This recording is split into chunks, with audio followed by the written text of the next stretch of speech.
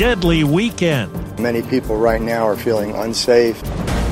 Support grows for gun laws. It's 60% now, up from 54%. New week, new gas price record. This is ridiculous. I'm done.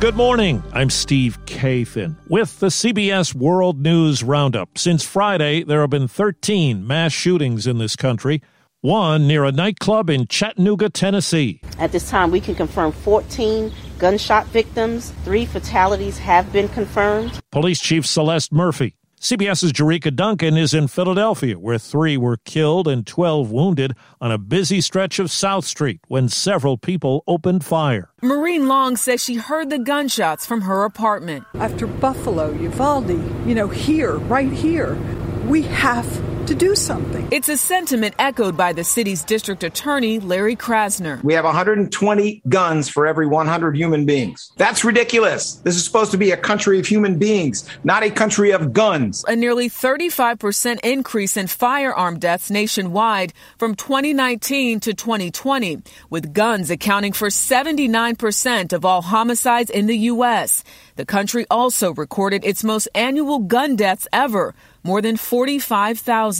Our latest polling indicates a majority of us favor universal background checks, a federal red flag law, and a ban on the AR-15 style semi-automatic rifle. CBS News Director of Elections and Surveys, Anthony Salvanto. When you look at things like background checks, like red flag laws, you get bipartisan support for these things. But when you look at measures that pertain more expressly to the guns, Republicans fall off in their support. Now to Ukraine, where new Russian attacks have targeted the capital, Kyiv, for the first time in more than a month. And the battle is on for an important city in the eastern part of the country. CBS's Chris Livesay is covering. A building burst into flames. Russia claims it struck tanks inside, donated from Ukrainian allies. But Leonid, a local resident, says there's nothing in there but rail cars. It's a repair shop, not a military factory, he says.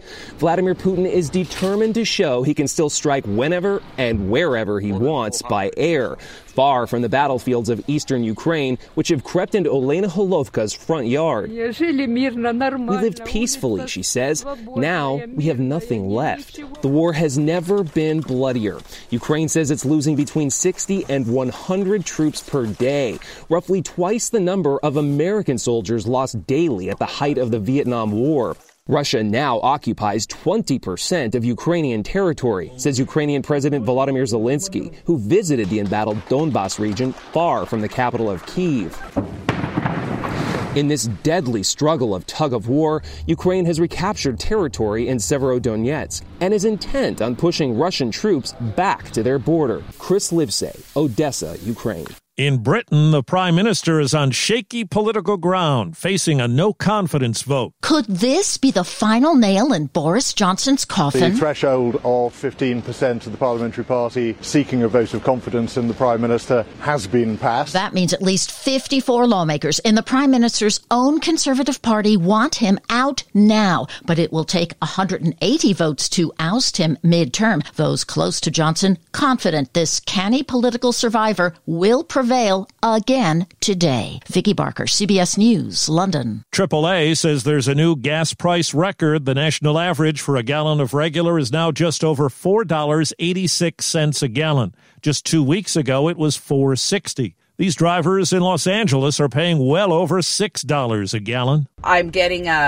electric. This is ridiculous. Do we put gas in the tank or do we cut Starbucks? I cut Starbucks so I can get to work every day. Tropical storm Alex, the first named storm of the Atlantic hurricane season, is heading for a close swipe of Bermuda after drenching parts of Florida and causing 3 deaths in Cuba. Alex strengthened some over the Atlantic after barreling across the Sunshine State, where it left streets flooded and motorists stranded in some places. The House committee investigating the Capitol attack promises never-before-seen evidence at a primetime hearing later on this week. CBS's Scott McFarland. The committee has completed approximately 1,000 interviews. including with key figures around former President Donald Trump, including Ivanka Trump, Jared Kushner, Rudy Giuliani, and just last week, Mr. Barr, can we have a moment of your time? Former U.S. Attorney General William Barr. The committee has already shown some of its hand in court filings, revealing text messages allegedly sent by some of their Republican colleagues in the U.S. House, strategizing ahead of January 6th on how to challenge the election or the electoral count. On the Health Watch, in a new study, a drug that's approved to treat type 2 diabetes has been shown effective at reducing obesity. Those who took the highest doses of tirzepatide, even those without diabetes, lost as much as 21% of their body weight. Overseas, gunmen opened fire on worshippers at a Catholic church in southwestern Nigeria. A bishop says more than 50 people were killed. It's quite unbelievable that somebody will come and the intention was to kill everybody in that church. There's been no claim of responsibility. The U.S. and South Korea launched ballistic missiles from South Korea's east coast. Reporter Alex Jensen in Seoul says it was a direct response to North Korea. Just a day after North Korea fired 8 ballistic missiles, South Korea and the US took the unusual step of firing exactly the same number, demonstrating the Allies' immediate precision strike capabilities and readiness to use them, according to the South's military in a statement. A retired British geologist has been sentenced to 15 years in prison in Iraq. Jim Fitton was convicted of smuggling artifacts out of the country. His lawyers argued there was no criminal intent. Well, the Golden State Warriors have evened up the NBA Finals at a game apiece. Pulling the ball, launches. A half-court shot to end the third quarter on ABC punctuated the 107-88 win over the Celtics. The series now shifts to Boston. A star shines bright and lets loose at an award show. It was an acceptance speech of a different sort from Jennifer Lopez as she picked up the Generation Award at the MTV Movie and TV Awards in L.A. I want to thank the people who gave me joy and the ones who broke my heart. The ones who were true and the ones who lied to me. But wait, there's more. I want to thank all the people who told me to my face or when I wasn't in the room that I couldn't do this. I really don't think I could have done it without you. HBO's teen drama Euphoria swept the awards with 4 wins. Deborah Rodriguez, CBS News. As battles raged on in Ukraine, some people went to bars to watch the country's national soccer team in a must-win World Cup qualifying match. But there was no Cinderella story. Ukraine lost to Wales 1-0. Wales made the World Cup for the first time in 64 years.